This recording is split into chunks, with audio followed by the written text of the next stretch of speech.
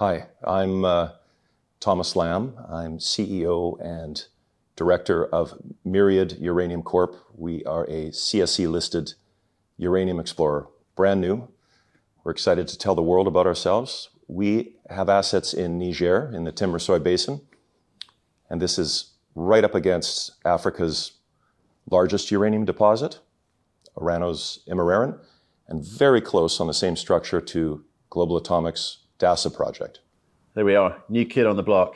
How are you? Good, thanks. Can I call you Tom? Tom's great. Tom is great. Tom, so you're over here at Africa's big Indaba show, meeting a few people and spreading the word. How's it been out there? Lots of meetings? Good. Lots of meetings. There's lots of excitement. I think uranium is hot.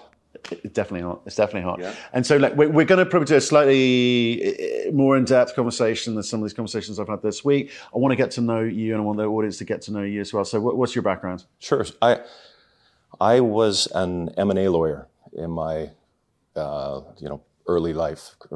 I started out as an M&A lawyer at a big law firm. And the story was that I met a girl. We decided we were going to move away. I quit my job to go be a lawyer somewhere else, but we broke up, and I didn't go back to law. Instead, I had decided to be an entrepreneur. Right. Met someone on the street, an old friend, and we got into junior mining, invested a bit of money, didn't quite know what we were doing, but got very lucky with some really good deals, and we've had a very exciting journey. Made a bit of money along the way.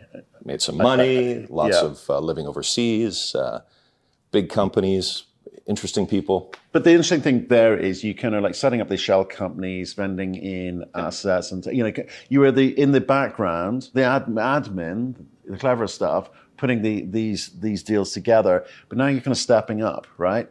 You are CEO of Myriad, right? And, that's right. Myriad Uranium.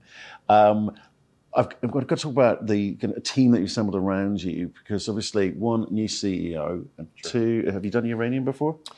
I've never done uranium before. Right. No, so this is the first. But, I was a founder and director of M2 Cobalt, which had a successful exit. It's Simon Clark here this Simon morning. Clark, my good friend Simon. Very good, yes. Yeah, he was our fantastic CEO. Yeah. And we had a nice exit. We sold to Jervois, which is now Jervois Global. Yeah. I actually continued as an executive for Jervois for some time after. Right. But left, I'm an entrepreneur.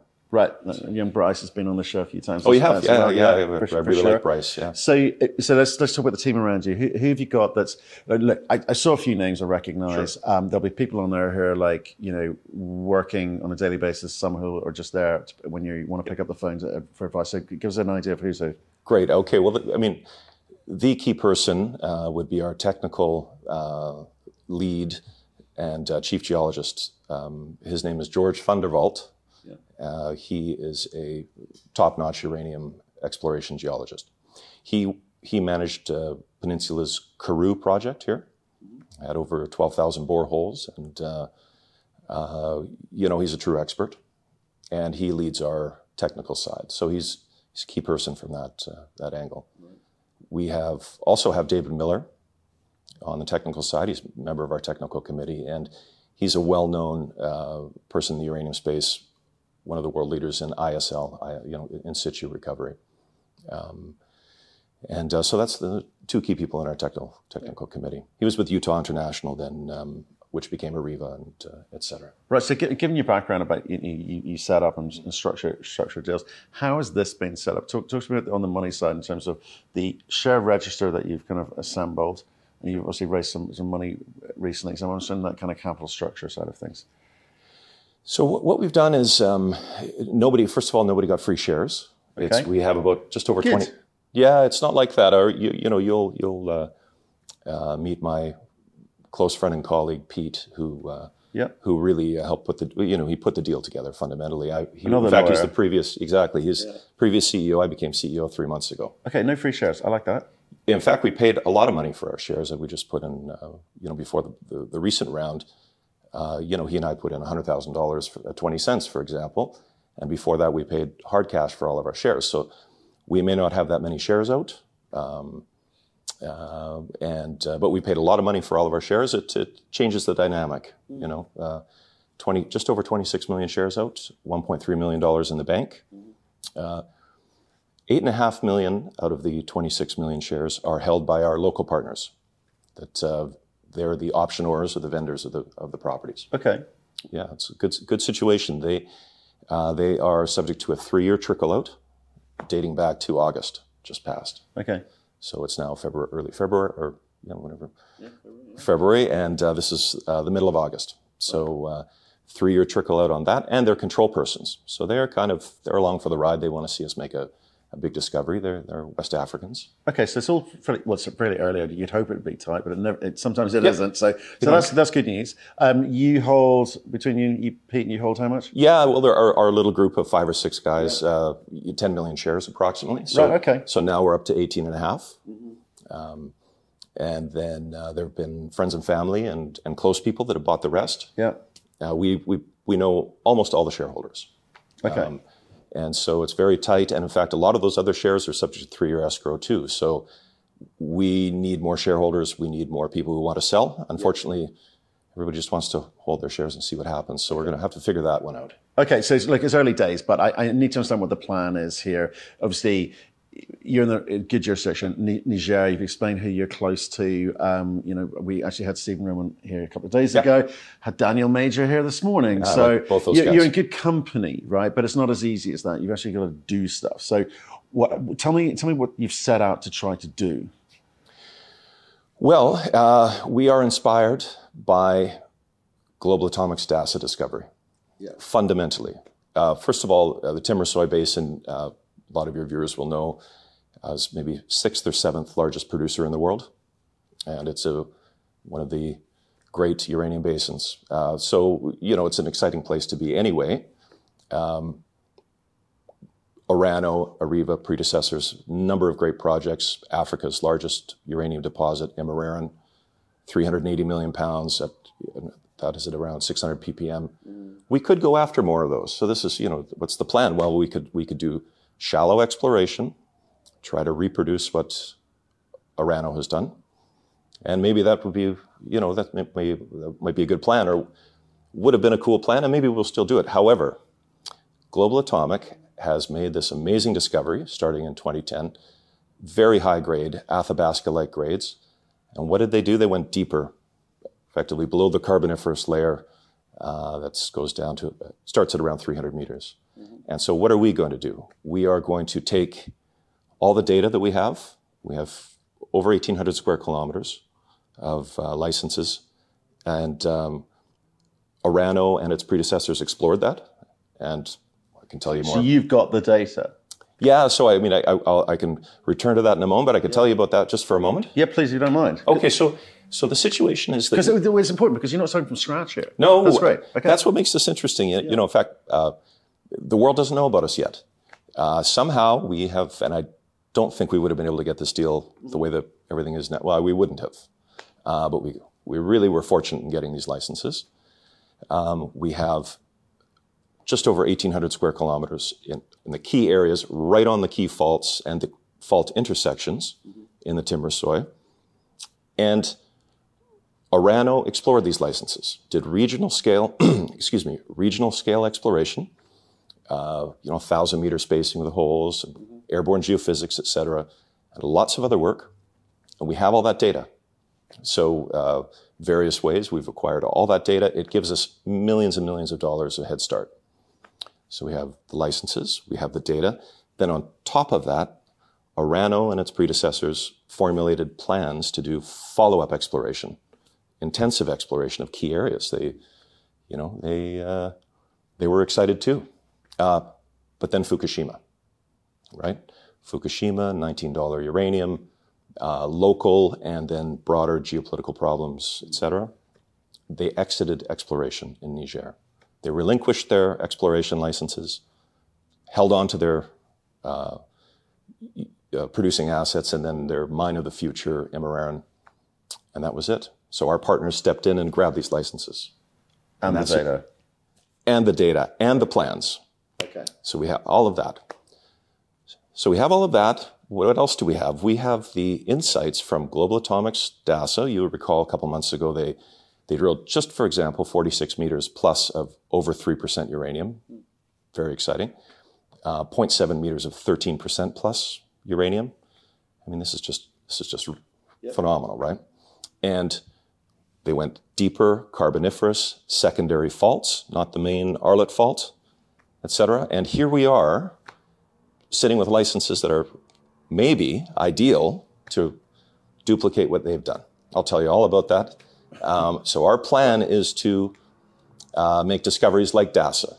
Okay. And has done. Right. So understand the plan. Understand the idea or the vision for it, right? The grand vision, yeah. We've got $1.5 million in the bank, right? Sure. So we need to work out how you build and layer that story, okay? Yep. So with the money that you've got to, I guess we're in that kind of setting up, laying out phase, making sure you've got the right people, who are doing the right things. Positioning a few of the right people into the deal. Yeah. Right, and then you've got to be able to kind of talk to the market about that. So over the next 6 months, what can we expect to hear from you about? Right. And what do you want people thinking about you? Well, we had a bit of a dilemma, but we could do a big raise now and do some geophysics, mag in particular, and we have some other geophysics in mind. This is to really understand the faults down to depth, and then start drilling, for example, 80 RC holes, 40 diamond holes down to 500 meters plus, and really go for it. But what we are most likely to do is do a small, for example, don't hold me to this, $2 to $3 million raise in the near term over the next few months. Right. Okay. For what purpose? We are going to shoot some new, potentially seismic, but at least geophysics of various kinds. In fact, we've had some great meetings here about that, and we're going to decide on that. We're going to spend money on geophysics. We can actually resurvey some old Areva Orano holes, confirm numbers. We have uranium on our licenses. 20% of the historic holes encountered uranium. We can go back and resurvey holes. So get back there, resurvey, geophysics, bit of drilling. Yeah. We have some very interesting targets we're already excited about. So maybe we step up and do some drilling near term just because we can't resist, potentially. That would be a next step. The step after that is gather ourselves and probably do quite a big raise to really be able to do all the drilling we want to do in the second half of the year, starting in the second half of the year. Okay. But you'll reserve judgment on that until you work out what happens in the short term. Exactly. So what I'm hearing is you're in the right place. You're on where the fault and where the faults intersect, and you've got a model there provided by Stephen Roman to say, well, actually, potentially we could cookie cutter that. We could see if we can achieve the same sorts of results as him. And I don't think I can ask anything more of you at the moment, because it's very little to judge you on, because you've got to step forward and actually do those Absolutely things, true, right? Yep. So I understand the team's technical ability. I understand the cash position. I understand the plan, and I understand the time frame which you're going to do it. I think I've just got to let you run off and do that. Sure. And maybe you come back on when you've kind of making the sort of next steps in terms of what you want to do in terms of cash, what you want to do in terms of drilling, etc. Happy to. I'll mention a couple of things. Yeah. One, our northernmost license is right up against Immereren, Africa's largest deposit, 380 million pounds. We're as close as you can get on the same fault. Mm-hmm. And the fault that goes off to GoviX's Madaouela project intersects with that fault within our license. And that is an area that was really exciting and interesting to Orano before they relinquished their licenses. So we have that prime real estate a little further south. So we're right up against Immereren. A little further south, we're 20 kilometers from Global Atomics DASA on this key Azusa fault. We're very close, and if we invite everybody to check out our website, et cetera, and see where we are, and you'll grok what's going on, and that's cool too. We've got other licenses that you'll see. Okay, well, Brett, like, I mean, Tom, thanks for coming in and sharing that with us. We do love a uranium story. Exciting times for uranium. I think it's sure is. Coiled spring. Exactly. Is what we're expecting this year. Absolutely. Look out. I mean, this is great. And we're getting a lot of, attention, and, because people, well, as you know, Global Atomic just raised $115 million for its project just up the street from us. Yeah, no, it's a great story. But I think the interesting thing to me about this is, and we've had a few newbies come on, obviously, and there'll be others behind you too, as the sector picks up, is you haven't just kind of picked up the remnants of someone else. Not at all. A few companies coming on, buying the hand-me-downs from other companies, right, and hoping to build something off the back of that. And even the companies who are selling them are talking about £1 million here or £500,000. It's nothing of substance. I know you're being modest about how fortuitous you've been, but the group in the background who hold the assets. Very strong. Yeah. Very influential in country. Absolutely. I mean, and two of the board members Loxcroft is the name of the group that owns that interest. They're right there on the ground. They're close with the government. We have all the logistics. They have lots of Orano people, former Orano people that are part of all this. Extremely strong board members that we have. You asked about that. I didn't get into it. Dai Kaba, Cyril Amadi. They're West Africans. One from, top mining lawyer. Cyril Amadi. Well-known banker. We've got extremely, we sort of have lots of pieces here. And that's really, really important. And I think for the people who get a bit nervous, who are kind of North American only, I think there's been a realization that isn't necessarily, grade isn't king. High grade isn't king. It's about margin. It's about the economics of these projects. And I think DASA's showing that. I think GoviEx is showing that. I think, obviously, the French have been there. There's a history there. But I thought one of the interesting things for me, and I'll just say this as a final note, is the US have appointed a US ambassador in country. Right? The Canadian ambassador's already there, British ambassador already there. But the Americans doing that, I think, signifies some level of stability in the region. And I think we're hearing is investment in the region. It's pretty exciting for Niger at the moment. It is. It's going to be the island of stability in the region. International organizations are migrating from surrounding countries into Niger. The future should be stable there. Yeah, no, I'm looking forward to that, but I'm more interested in what you're going to do this year. So I appreciate your time. See you again. Thanks a lot. Cheers. It's been a pleasure. Bye. Thanks for having me.